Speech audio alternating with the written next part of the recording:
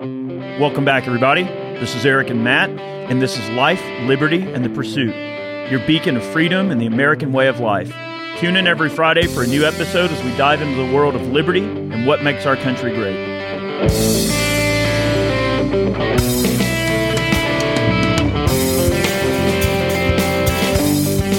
All right, y'all, welcome back. We got a nice LLP episode here today. Happy Friday. Hope everybody's had a wonderful week. Happy Friday. And man, look, this one is a doozy. We're going to be talking about armed teachers. Yes. The concept of a teacher in a school having access to a firearm to protect the students from any threats that might befall our children. It's a very sensitive topic for some. Some don't like to talk about it. Some strongly agree and or disagree in many cases. So we are going to dive into it and, try to get in and understand this concept and understand maybe where people's thoughts and feelings are coming from on this a little bit. Absolutely. And maybe interject a little thought in there. A lot of thought and a lot of common sense. Before we jump into today's episode, we're going to talk about our show sponsor, ExpressVPN. I know that if you're like me or like Eric, you take your online search history very seriously. You want to make sure that it's kept private and is not being sold to the highest bidder to force feed you ads. So I know most of you are probably thinking, why don't you just use incognito mode or some type of tool on your search engine? Those don't hide the data that goes to your ISP. ExpressVPN does. It's 100% encrypted end-to-end, so your data stays private and you don't have to worry about prying eyes looking into what you're looking at. It's an app that reroutes your internet connection through their secure servers so your ISP can't see the sites you visit. 100% of your data is encrypted with the most powerful encryption available. Most of the time when I'm using it, I don't even notice it's on. I open my web browser, it automatically connects, and you're good to go. They also have an app on the phone, so you click the ExpressVPN button on your phone, your browser opens up, and you're protected. Anything you're looking for on your phone is protected. You're good to go. It's available on all your devices, including your smart TV. So if you have a smart TV and you're worried about, searching stuff on your smart TV, it's protected as well.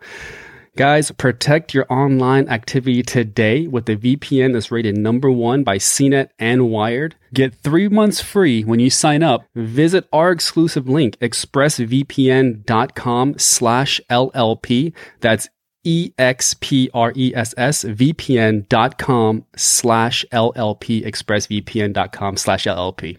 So the thought process and the mentality of armed teachers, it's something that, if you're into the Second Amendment and you're comfortable around guns, isn't really that much of an issue because you understand and we understand that they just don't go off by themselves. It's a purpose-driven tool.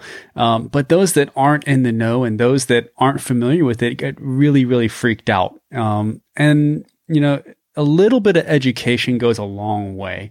And I know we've discussed this, and Florida in particular has done a great job of that, having the public school ecosystem really, really involved in that. So they've had, recently they've offered combat veterans jobs as being armed security in schools. And they interviewed the principal of the school, and he specifically said combat veterans. And, while I don't agree 100% with the mentality of that, I don't think you have to have been in combat to grasp the responsibility and the nature of what your job is. He specifically was looking for soldiers that have been in battle and know what it feels like and have that experience. So I can see it kind of going both ways.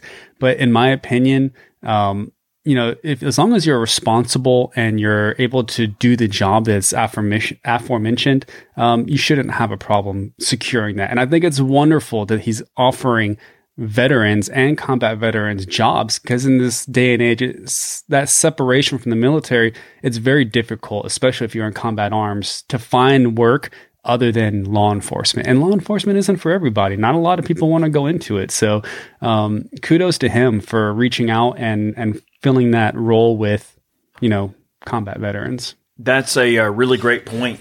And it's funny that you mentioned that because, I know years ago, all right, and let's just say probably 15, 20 years ago, after Columbine, well after that. But it seems like there was this sort of resurgence for people having this need where they're like, hey, we need to get some form of armed person in our schools to protect our kids and all.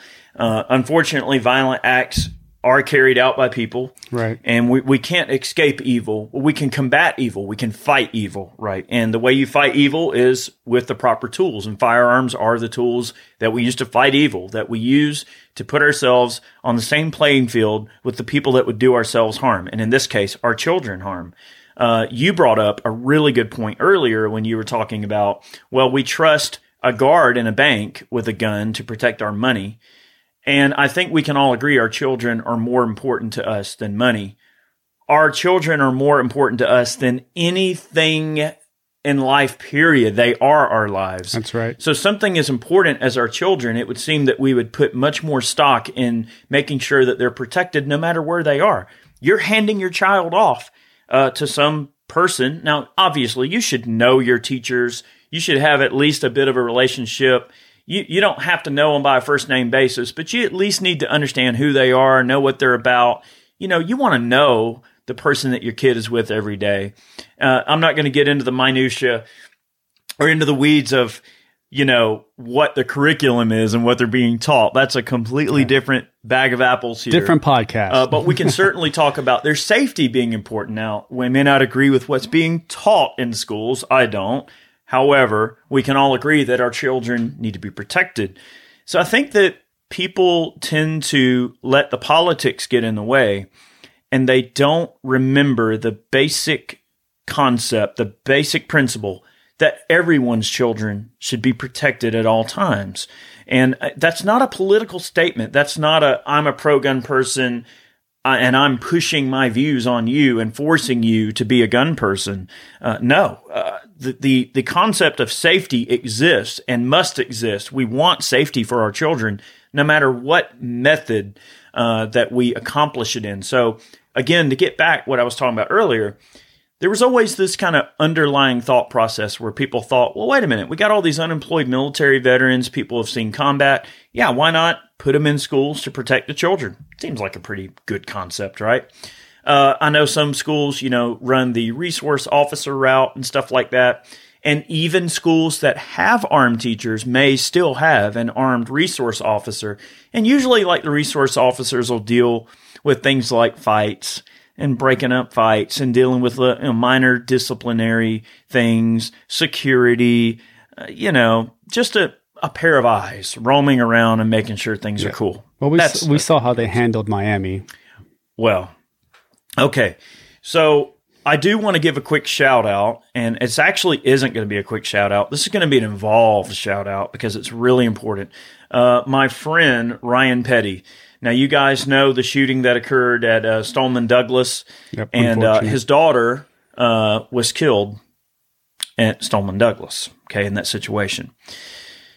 Now, it would be very easy for a father who has lost a child to go, oh my God, these terrible tools that allowed my daughter to perish should never be available to anyone, right? And in our mind, we always think, okay, if I can just remove the method or the tool that caused this terrible thing to occur, whatever, it's easy to get trapped in the viewpoint that, well, if we just got rid of all the guns, my daughter would be alive. That's not true. All right, evil people are going to commit evil no matter what the tools. Ryan is actually a very pro-gun guy. He's actually a 2A advocate, and he has been directly involved in Florida's legislation by helping pass the, and I have to look it up, I'm sorry guys, it's Florida Senate Bill 7026, and this was only 3 weeks after his daughter was murdered. And let's see, the Marjorie Stoneman Douglas High School Public Safety Act. Okay, and what he has done is to work to get armed teachers in the schools so that these things can't happen again. Now, when he got put on this sort of committee, so to speak, to, work on this bill, and he's met with the governor several times, and, the governor of Florida. Right. When he initially got put on this task, they actually sat him and several other people on the committee down in a room, and they made them watch footage from the high school, from the cameras. Man, that's rough. Luckily, his daughter was not in a room that had a camera.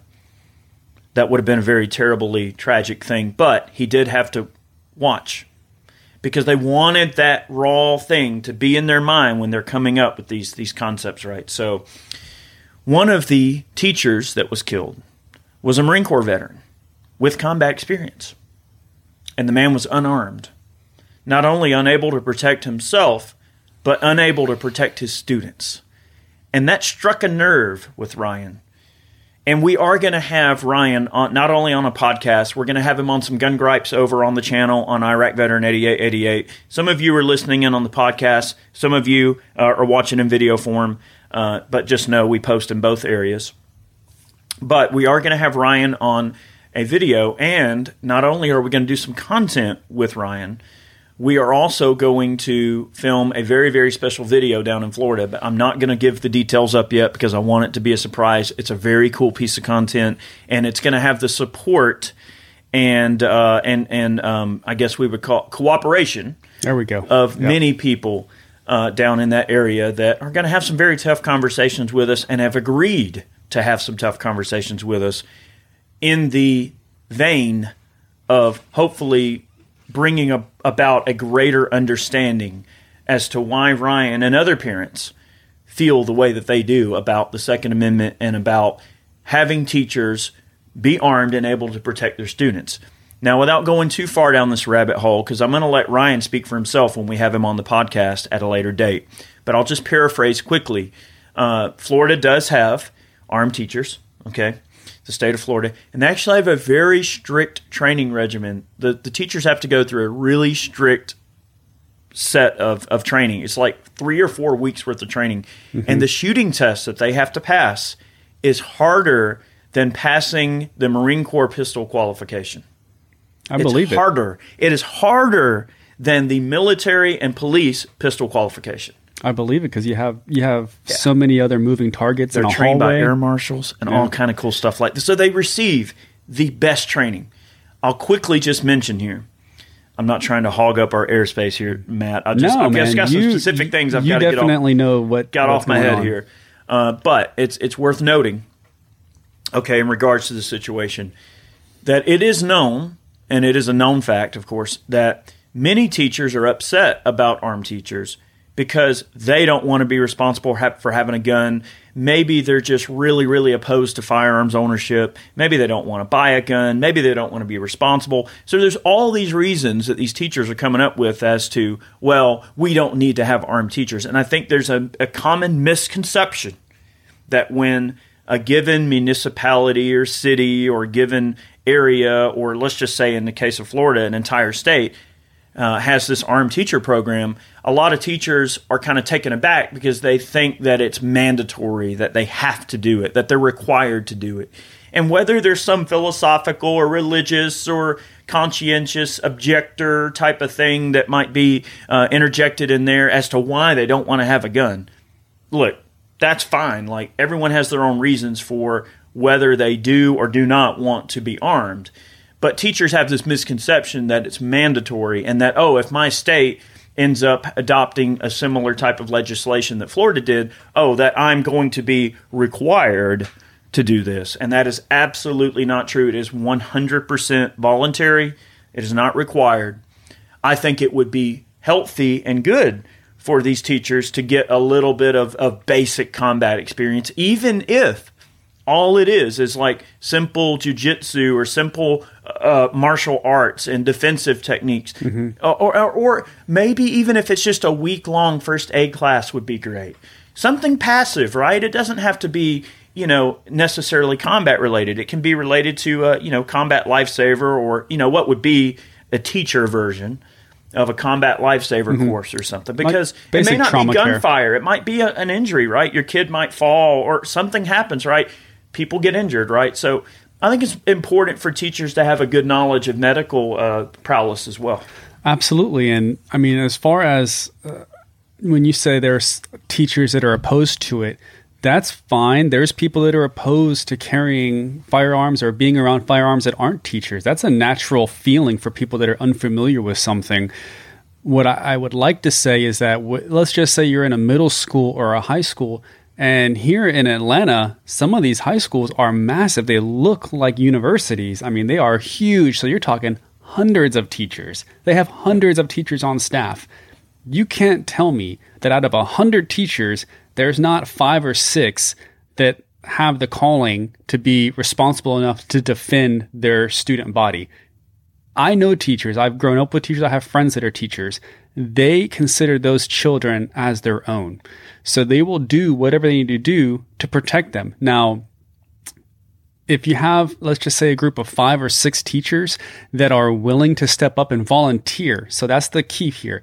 They are volunteering to take this responsibility. They take the training, whether it's 3, 4, 5 weeks of training, it's excellent. They pass the proficiency test.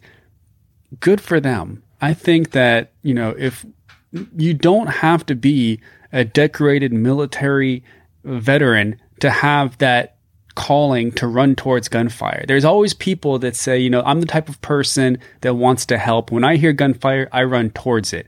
There are people and there are teachers out there that are willing to do that. So allow them the ability to protect their students, because what you don't want is to have a massive school with no way to protect the children, and then people just come in and run amok, which has basically been the issue, that we are not protecting our most crucial commodity, which is our children. We have to make sure that we're we're protecting them. When I drop my child off at school, I want to know that they're protected. They spend more time at school than they do at home. They're at school 8 hours a day from 8:45 in the morning. If they're really young, all the way till 6 until you're getting off work to go pick them up. If they're in middle school or high school, they're home by 2:30 or 3 o'clock, but they're still in school from 8:45 all the way to 3. You see them when you come home, 3 hours, and then rinse and repeat the next day. So those teachers spend more time with your kids than you do. I can see why they have such a drive to protect those children.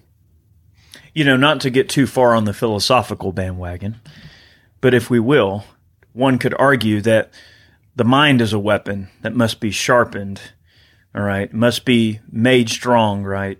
So we trust these teachers with molding and crafting the minds of our kids, right? We trust them with that very precious commodity, which is their minds, but we don't trust them with their bodies.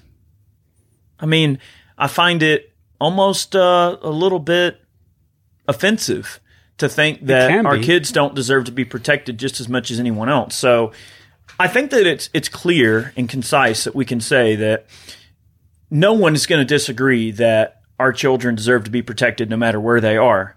I think the issue, and where we get into a little bit of a complication, is that a school is a very specific and exacting environment. Emotions run high, when, especially like in middle school and high school, kids are at a very vulnerable age and they're at a very unique emotional place. School is a very social environment. Social interaction is a very important part of how these children develop and grow and integrate into society ultimately, right? So I don't think anyone would sit here and say that we want firearms to be this crazy in the front thing. I mean, no one is saying that the kids are going to go into the classroom and there's going to be an AR-15 behind a glass wall and break in case of shooter type of thing, and they have to go in and see it every day. It's not Israel, Well, we're going to get there. But it is an important distinction that, these guns stay locked up in a special locker and everything like that. I guess a safe, if you will. So it's not like they're not stored properly. It's not like a teacher just has a gun in the desk or whatever. So they are secured. And so it shouldn't really be a problem. I don't think it's asking a lot of our society to go, hey, if these people, all right, that Marine Corps veteran that died that day, he would have ran to the danger. He would have engaged the danger, but he didn't have the tools necessary because of bureaucratic bullcrap and a bunch of pandering that is what has caused this problem. So we've allowed politics and these bureaucrats in Washington to get in the way of the results that we know we must accomplish through very specific means, right? And so the victim ends up being the kids ultimately, right? And society as a whole suffers because the bureaucrats let their politics and all of this anti-gun rhetoric stand in the way of results. Like, we know what we need to do. We're out at large in the world every day, walking around, protecting ourselves. So why do we create these gun-free zones? I disagree with gun-free zones. I think it's a terrible idea. If someone is hell-bent on carnage and terror, they're going to choose a soft target, okay? And what better soft target than a place that has a no-gun sign on the door? Of course, they're going to go, oh, well, there's no guns here. I'm just going to go do whatever I want because no one's going to stop me. And I think it's just so crazy that society has just, allowed this situation to fester like a horrible wound. And instead of actually applying the what we know works, like Israel, right? We can talk about Israel for a second. Now, the Israelis don't play games when it comes to the safety of their students. They sure don't. They really don't. I mean, they haven't had a school shooting, I don't believe, ever. I mean, all the teachers carry rifles openly. They're not locked away. They are slung over their back, and they're giving math lessons on the board with a rifle slung over their back. Now, it does work a little bit different in Israel. I'm not Israeli, by the way. I'm just going off of what I've read and heard. You can serve your 2 years of military service at the same time as serving, like being a teacher. You're kind of public service. Yeah, you're kind of doing both, but you are on call. And due to the nature of where they are landmass wise and what's surrounding them, you're on call 24/7. So it's very common. You'll be walking through a market and you see civilians in regular jeans and shirts, but they have their rifles because that compulsory service requires them to have it on them at all times. But they're still civilians. They're just, have their stuff with them. Wow. So I'm not saying that we should take it to that extreme in the U.S. Because that would cause a lot of people to be kind of turned off on it. But if we talk through it, what would that look like as far as how we handle that situation? Do we have our teachers that volunteered to be armed, and nobody knows? It's kind of like the whole air marshal thing. Only the other teachers know. Only the administration know. The kids don't know. So there's no way that they're going to know who has the guns and who doesn't. Mm-hmm. They're locked in a safe space, like in the classroom. And then you say, well, hey, Matt, if they're not carrying it on them, what good is that? Well, in a school environment, they can close the door. They have those little mechanisms that allow you to kind of lock that door from the inside so people can't get in. Yes. Once you hear like that, the night locks. Yes, like when you go, if you travel a lot and you stay in hotels, you usually carry one with you. You put it and you wedge it in between the doors so people can't get in your hotel room. They have those in schools. Now, is that enough? No, because eventually you're not going to let the person run through the school, but it does give you enough time to set up, get your stuff out of the safe for that. If that teacher's armed, to arm themselves, and then if somebody tries to come in and they successfully get in, they'll be met with judicious force. Oh, yes, of course. As they come through that doorway. So it's worth noting, and this is not like an endorsement or anything like that. I just wanted to just mention this. We actually are going to be getting some of these in to do a video on over on Iraq Veteran. Look at that. 88. They make throwable armor. So they're like these panels that unfold, and some of them are, oddly enough, about the size of a door. Okay, nice. And it's like level 3 and level 3A throwable armor. They're like armor blankets, and they fold up. So it wouldn't be a big deal to have one of those armor blankets, and if something goes awry, or let's just say there's an announcement comes over the intercom, hey, we think there's an active shooter, something's going on, hem up, right? Yeah. Whatever their code word to be, the teachers will know, okay, close the door. I think the protocol generally at most schools is to close the door, lock it, and then cover the window so no one can see in. But how cool would it be to have some hooks on the door? And if you've ever been in a school, obviously we've all been in schools, Yes. but the doors are huge and gnarly and heavy, they're government buildings. So And they of course, usually have a little thing of glass in them, yeah, so you the can see doors are through it. super, super, super heavy duty. Okay. Close the door, have a couple of hooks on the door, take your foldable armor, boop, pop it over the door, hem up the door with a night lock. Ain't nobody getting in that room. That's right. And even if they do want to try to shoot through the door, you got level 3 protection on the door. So there are passive ways to protect yourself that don't involve a gun. And it's important to acknowledge that. Some people might want to own body armor. There's so much stuff out there with like armored backpacks and stuff. There's kids going to college, going to high school even, that are carrying armored backpacks. And we've talked about in several other videos over on YouTube, it's not a big deal to have passive ways to protect yourself. And I think that people tend to get in the weeds a little bit too much, and they go, well, what are you worried about? Why would you need to have a backpack with armor and a blowout kit? And let's just say in the civilian world, walking around at large, maybe have your handgun or, some other accessories or food or water that you keep on your person. Because you just never know what's going to happen. You can't necessarily be in control of every situation at all times, but you can react to a situation. So there are plenty of students that carry armor panels in their backpacks just as a redundancy. You just never know. And that can come in a lot of different forms. I think that to answer your question about, like, say, Israel versus us, now Israel is a very different culture. Like, it's a different group of people over there. They're kind of playing with a different set of cards over there. So what works for Israel might not work for us, right? And that's okay to acknowledge that and understand that. The United States, we have a culture of gun owners. So many of us in normal walks of life that you may not ever would think in a million years own a gun. Guess what? They own guns. Just some people are a little bit more forward about it than others. I mean, obviously, you see me, I'm out in the public space. I'm not shy about the fact that I'm a gun owner. But some people, I actually know a few people that own maybe not as many guns as I do, but they own quite a few guns, and they're not vocal about it. They don't make a big deal about it. They don't talk about it. They don't necessarily donate to gun organizations. They don't really get involved politically or anything like that. They don't call their reps. They don't get involved in the where-wise of gun control and things like that are going on legislation-wise. They just own what they own, and they live their lives, and they just do their thing, and that's how they live. And it's okay. You don't necessarily have to be super uber involved in your individual communities if you don't want to be. And that's okay. We all have the right to life, liberty, pursuit of happiness. We can pursue our dreams in the way that we see fit, and we can take whatever path we want to choose as long as we don't hurt other people. That's okay.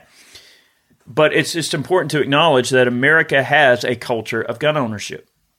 And in knowing that, I think that where our country has done a considerable discredit to our society as a whole, I believe has been in the form of removing education about guns from the public schools and that environment, right? So, like when my wife was coming up, actually today is our 10-year anniversary.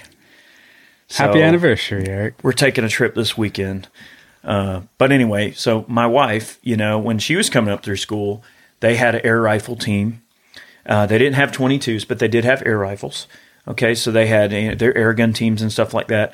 And I, remember plenty of situations coming up in school, especially like my grandpa and his generation and my dad. Well, I guess my dad too. My dad's generation and especially my grandpa's generation. It was just a known thing that going through school, at some point you are going to receive some type of instruction, at least safety, regarding guns. And it was completely normal back then. And usually what it was either like one of the coaches would bring a gun to school and do a little show and tell and a little safety class, or they'd have a local cop come in, or the sheriff even would come in and bring in a few guns and at least go, hey, this is dangerous. Here's why. Look, this is a pump action. This is a bolt action. And go over a few action types. If you look at something like a hunting license, all right, here's a really good example. When you go to get a hunting license, you have to take a hunter safety course. And part of that hunter safety course, you have to answer a bunch of questions and pass a test in order to pass the safety course. And part of that safety course is like, all right, here's this. What is this action? They'll show like a picture of a gun. What is that? Is that a bolt action, a semi, a pump action? And they'll grill you a little bit on what type of action types. A simple little thing like that might not seem like a big deal.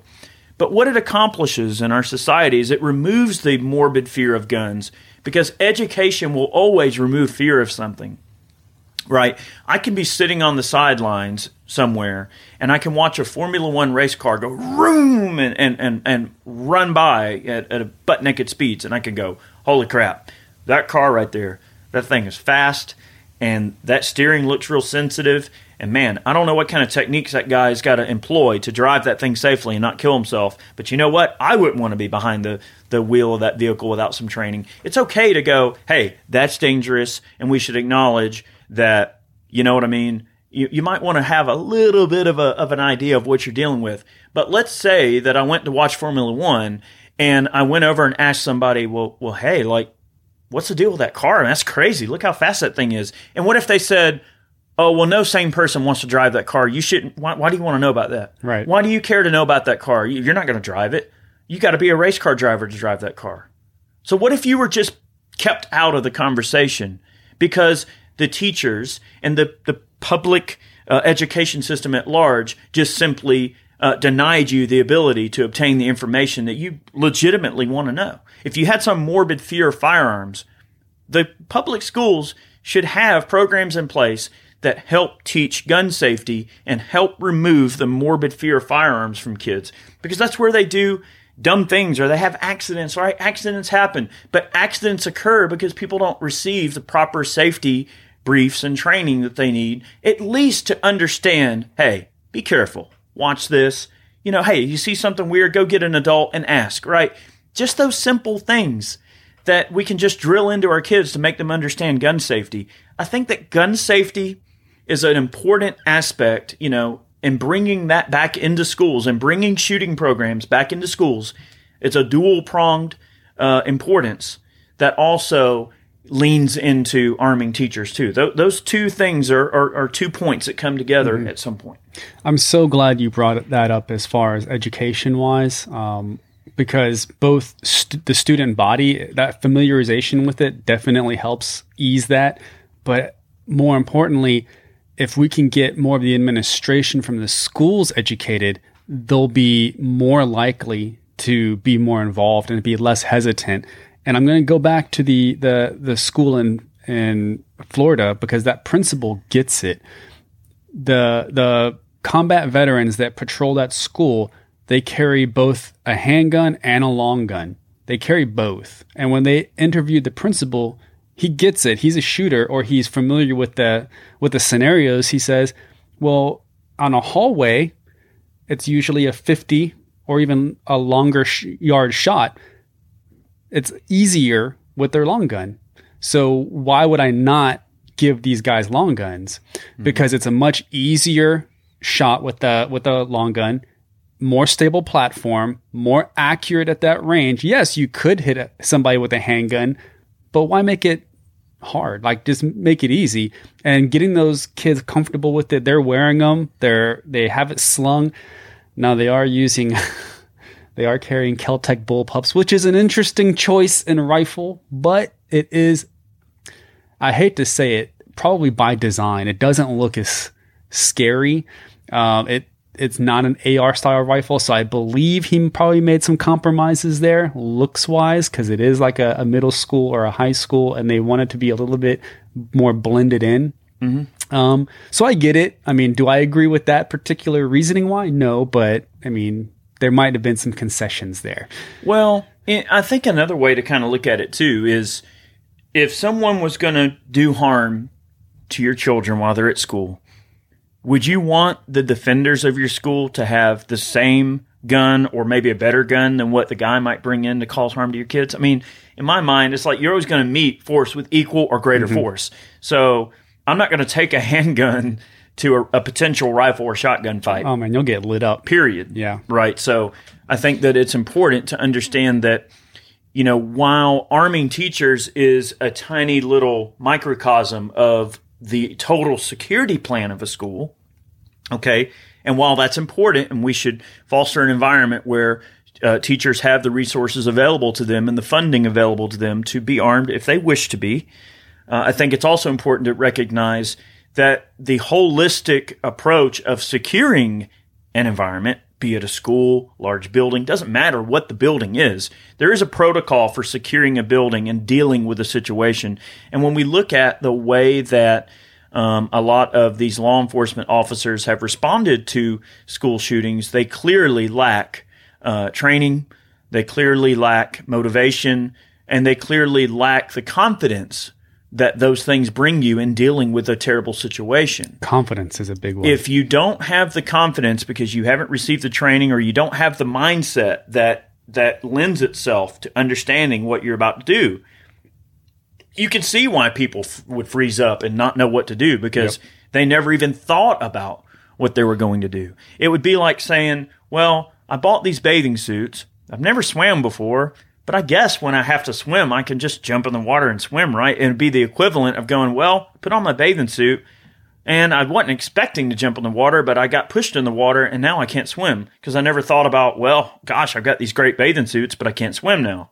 Whatever. It might be a terrible analogy, but it gets the point across. It gets the point across. Right. But that's the thing. We're providing the tools, and we're providing a safe environment for those tools to exist. And then, of course, the teachers to have access to those tools.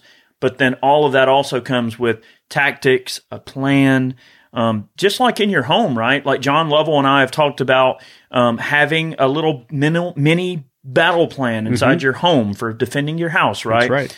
There's a process, right? You don't just grab a gun and go looking for crazy stuff, looking for trouble immediately. There's a little bit of a measured process, right? All right, where are my kids? Are they safe? All right, where are we going to meet? If something bad happens, where do we go? What do we do? Who do we call? Who goes where? It's like setting a stage and everyone has a place, right? Like in the movies, they got an X on the ground when you got to walk and talk and land in a spot, right? It's the same type of thing. There's a plan for everything. And then where there's a plan, there is the idea for that plan to be flexible and like, oh, crap, we didn't factor in Murphy's Law. All right, now we have to shift and let's think fluidly and let's react to this situation and make sure we can survive this situation. So a good example of just training and planning and execution is on 9/11 when the Twin Towers were hit. There was one company, and I mean, I really wish I would have pulled this up, and I didn't think about it until you just said that. There was a company that had a former military security guard, and he took it upon himself to make sure to rehearse with his company that was on like the 50th floor. They would rehearse regularly emergency drills to get out of the building. And because that he was prepared and he did regular rehearsals with that company on that floor, the majority of that company made it out. He didn't wait. They announced, they were like, hey, everybody just shelter in place, stay in place. And he was like, nah, man, we're getting out. He told everybody to execute. They all left. He unfortunately didn't make it because he was the last man. He wanted to make sure everybody got out. But the fact that there was a plan in place, he practiced it, and he made the right decisions. Saved countless lives because a lot of other companies followed suit. They were like, well, hey, man, if these guys are getting out of here, we're getting out of here too.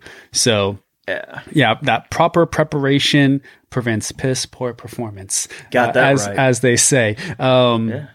But school-wise, it's imperative that if they're going to have armed teachers, I'll say I am for armed teachers. I believe that it's crucial. And if there was any legislation in Georgia that came up with that, I would be the first one to sign it because there is no love that you have that's more powerful than what you have for your children. I mean, you don't realize that, but I mean, you're releasing that responsibility to the school to allow them to take care of your children, and you want to make dang sure that they have the means to do it. And I mean, handgun, rifle, training, make sure that they are training, not just here's a gun, you passed your little target test and pull it out whenever you need it. They need to have reoccurring training, whether it's a monthly range qualification. Maybe they get access to the police range, and because they're still in that governmental system, whether it's like, because a lot of schools fall under the county, so whether it's, Fulton County, DeKalb maybe a County, basic ammo budget or something that they can give them to practice. Maybe as parents to that school, we can donate the ammo.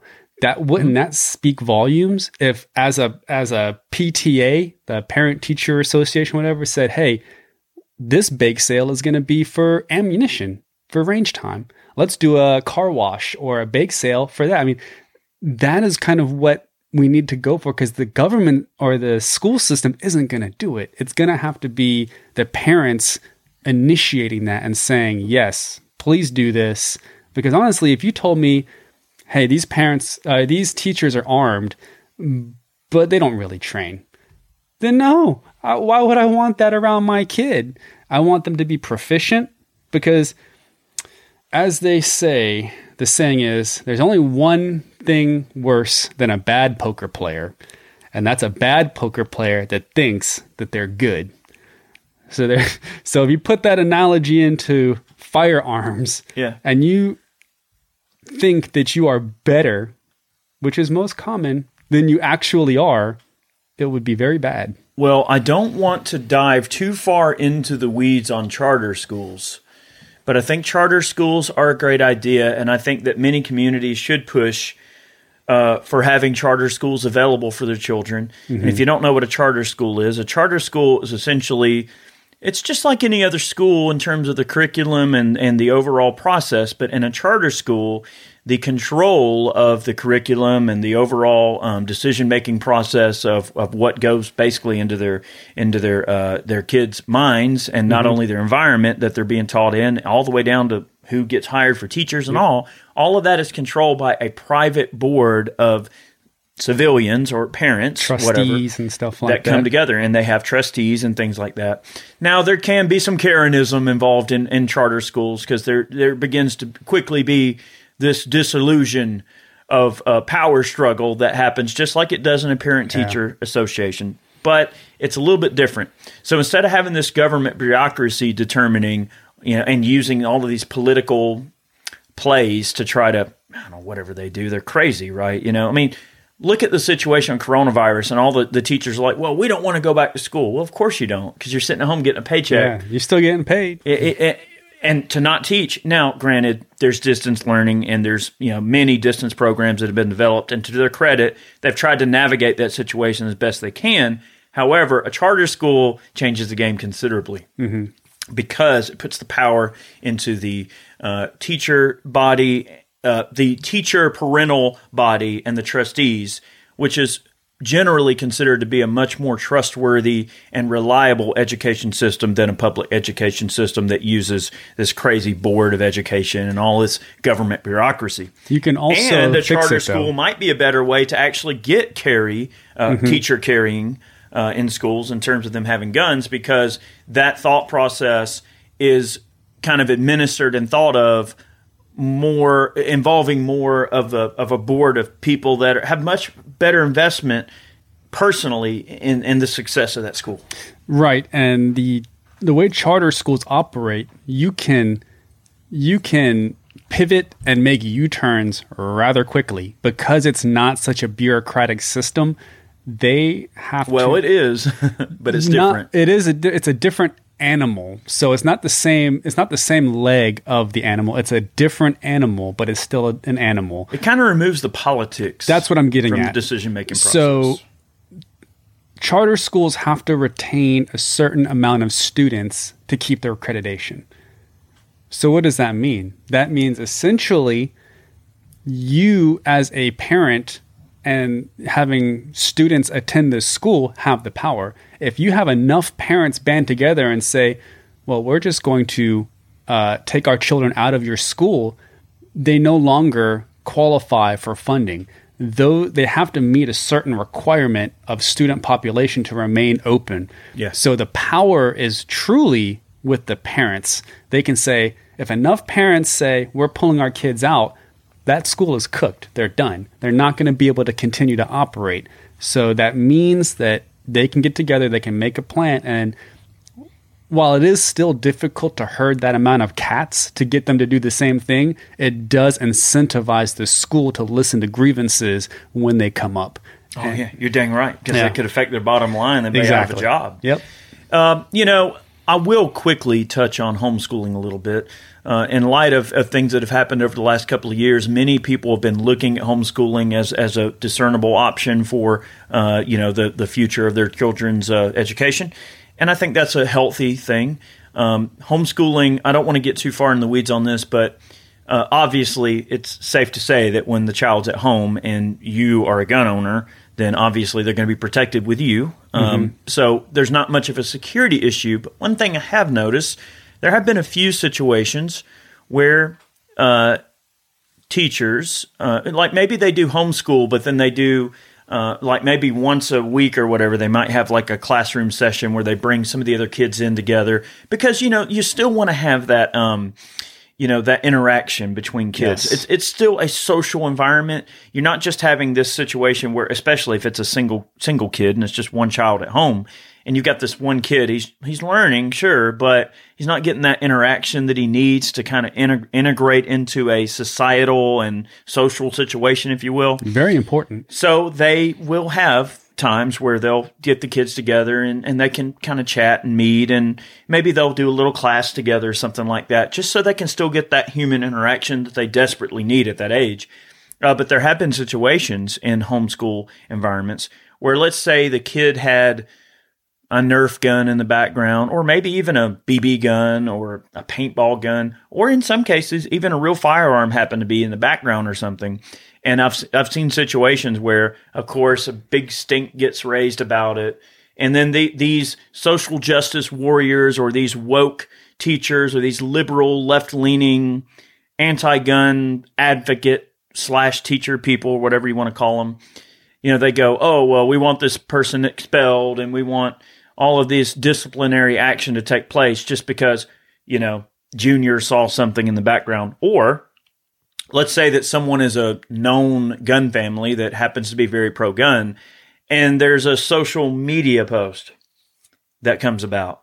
Let's say a gun in the background or something like that, or maybe they took a photo of a gun or they're holding one. There's even a situation where a young man got suspended from school for biting a Pop-Tart into the shape of a pistol. Kids do stuff like that. It's harmless, right? Or situations where children are sent home from school for wearing a shirt that has something that the school deems to be offensive, like a gun on it, or anything that would be pro-freedom. Even an image of George Washington, and by some standards, would be considered somehow offensive, right?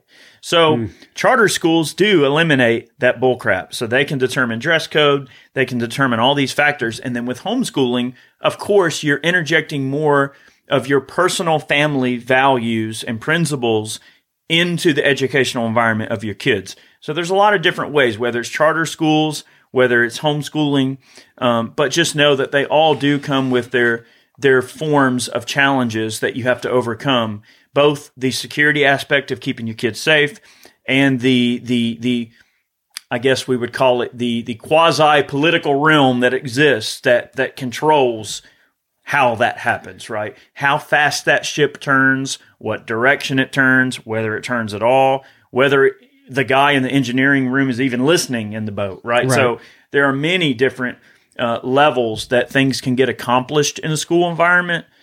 And of course, the politics drastically go in some very different directions depending on what type of school your kid's going to be involved with. Yep. You also have the I guess one of the final options is private school. I mean, if you have the means to do it, they're not inexpensive by any means. I mean, you'll see them range anywhere, at least here in Atlanta, the top end, anywhere between, I would say, $30,000 a year to $50,000 a year to send your kid to school. And that's like, elementary through high school. High school tends to be a little bit more. But they honestly tend, because you're paying into it, they have a little bit better security. I mean, they have like security teams, and I'm not saying like a SWAT team or anything like that, but they are definitely they're armed. They are more in tune with what's going on. They have radios, they have communication. I've seen it because I mean it's private schools will generally have a stricter dress code, that sort of thing. I have my varying opinions about how I feel about dress codes. Mm-hmm. I don't agree with uniforms because I think it makes people, I don't know, a little bit too closed in. They don't allow themselves to express individuality and to kind of find who they are and establish an identity. I'm not sure uniforms are a great idea for that concept. I think kids should be free to express themselves as long as they're being safe and not hurting anybody. They ought to be able to do what they want. And then you have the freedom of choice with that, though. So let's say you put your kid or your kid chooses to go to this private school and they have uniforms and they say, you know what, Dad, I don't want to wear the uniform. I don't want to go to this school. Then you would just change schools. I mean, you have that freedom to do that versus you trying to change the school dress code around your child. But I mean, just to close it in, I am for armed teachers. I would love to see it across the board. I really hope that they do start some legislation in Georgia. I know there was some inkling of it early on when a lot of stuff was going on. They did kind of entertain that.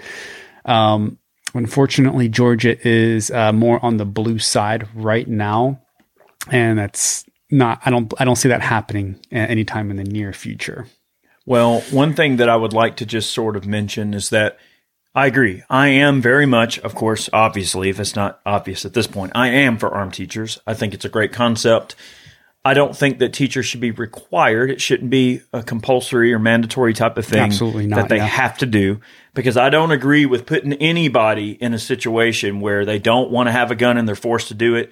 Now, look, if it's zombie apocalypse, Walking Dead style, and it's like, hey, if the zombies are going to eat you, or you got to pick up this gun and shoot the zombies, well, that is what it is. But in the real world, I don't believe in somebody being forced to have a gun if they don't want to have a gun, because that almost creates, in some cases, maybe a little bit more dangerous environment. Because it for sure does. Now, if someone doesn't appreciate or respect the tool and they're like, well, I've got this gun, I've got to do something with it, or whatever, I'm required to do it, they're not going to respect that tool. They're going to misuse that tool. So if someone doesn't want to be an armed teacher, I don't think they should have to do it.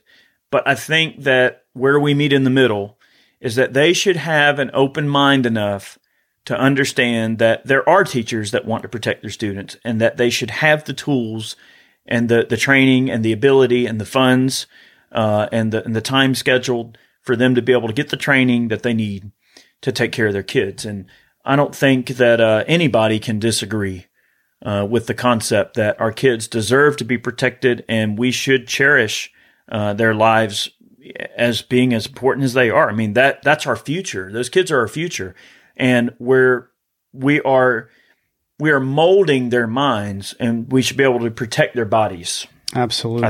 I don't think that's asking a lot. So if someone is anti-gun and they're a teacher, and believe me, there's a lot of them. That's why you've seen so much pushback for armed teachers in schools, because there are so many anti-gun teachers. It seems like the education environment and being anti-gun and liberal / left-leaning, whatever you call it, just seems like those things go hand in hand. Mm-hmm. I don't want to get too far in the weeds on this, but it's like when you look up those mug shots of like Antifa people and you see, they all look like they look or whatever. It is what it is, right? I'm just stating the facts here. Red hair, whatever. Purple hair, red hair, shaved, no hair shirts. Yeah. But then you look up their professions, and like 60% of them are teachers that are getting arrested and stuff. So which is weird. Lawyers, like some of them are lawyers. I'm like, what is this? And look, I'm not going to dive into the weeds about politics. I'm just going to say that teachers traditionally, at least in this day and age, they just seem to come with the baggage that you can always presume and assume or whatever that they are anti-gun. I think they need to put their egos aside, and they need to put their personal feelings aside and look at the big picture and look at the safety of their students as being paramount and more important than their personal biases against gun owners They may not like gun owners. They might not like the concept of firearms ownership. They may not agree with civilians owning guns, but guess what? It ain't going to stop anything. You've got to have a good guy or girl or whoever with a gun to stop a bad guy or girl or whoever with a gun. That's right.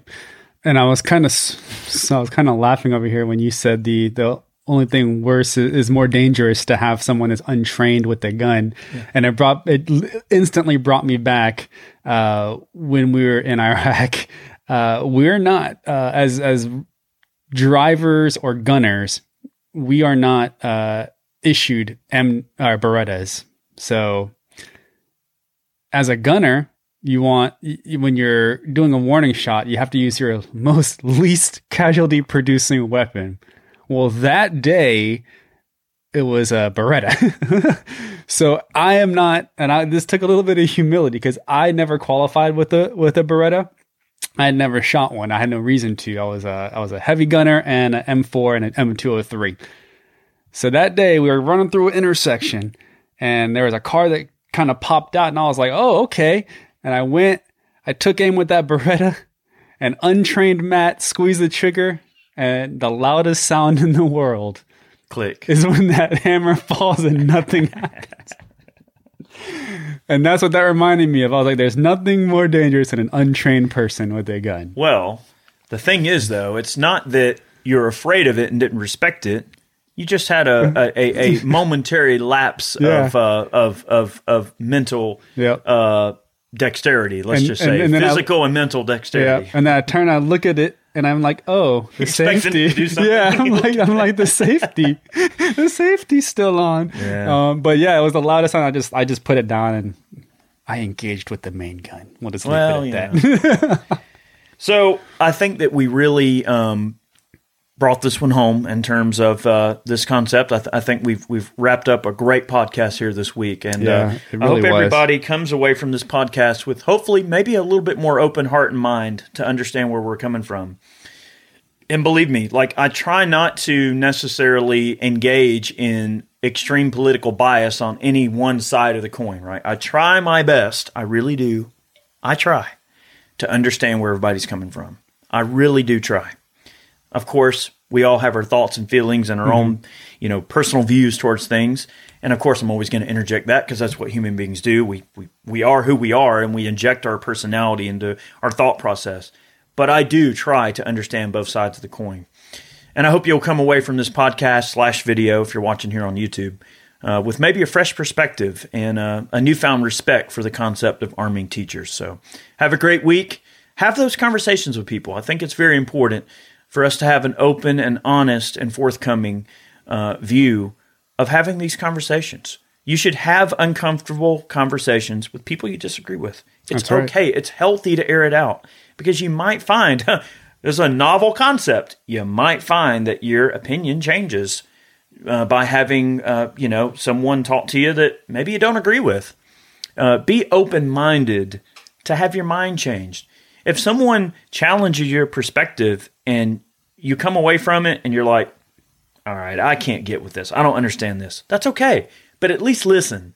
That's the important thing. Our society has lost the ability and lost the will to listen to each other and to air things out in an open environment, to have those times where, you know what, we can come to the table and we can have discussions and it doesn't matter. Like, we're going to talk about whatever the heck we want. And your feelings aren't going to get hurt. My feelings aren't going to get hurt. We're going to see where the heck we can find common ground here. If you try to find those slivers of common ground, you'll find that we actually share a lot more in common collectively than we probably want to let ourselves believe. Absolutely. And that's what it comes down to, is just learning the art of conversation. It's a long lost art, and it's becoming even more lost with everybody wanting to shout you down, not even letting you finish a complete sentence, because you might actually be talking about the same thing, but you're not letting that person finish. Yeah. They're trying to complete that circle, that thought, and you're not allowing it to happen. Or just holding grudges, just saying, I didn't agree with you on this, so I don't even care what you have to say. I'm not going to agree with anything else you have to say. You're cut off.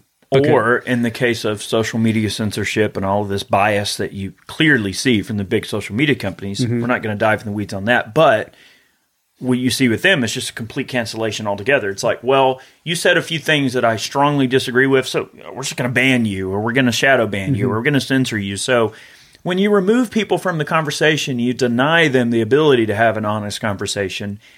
You really deny them like what it means to be a human. Like when you deny our human instincts and our human needs to interact with each other and be social, it creates a very, very disturbing environment that I strongly disagree with. But that's another conversation for another time. Have a great week, y'all. Thank you so much for tuning in on this particular podcast. We post every Friday over on all of the various podcast serving elements out there. There's a bunch of them. Yep. And also the video form of this podcast drops on YouTube every Saturday. So Saturdays are LLP Day over on Iraq Veteran 8888. Check it out if you wish. Please leave us a great rating. It helps us show up better in the search results and things like that. Hit that like button. Oh, yes. And make sure if you're on YouTube that you subscribe. Hit the subscription button and click that notification bell so you make sure you get all of our videos. Please give us a thumbs up. Go in that comment section and leave us a nice comment. Let us know what you think. And we'll have a conversation. We'll revisit this later. But have a great week, and we will see you next week. Bye, everybody. Thanks for listening to Life, Liberty, and Pursuit. If you enjoyed the show, be sure to subscribe on Apple Podcasts, Spotify, and anywhere else podcasts are found. Be sure to leave us a 5-star review. We'd really appreciate that. You can support us over on Ballistic Ink by picking yourself up some merch. And remember, guys, danger is freedom. Have a good one.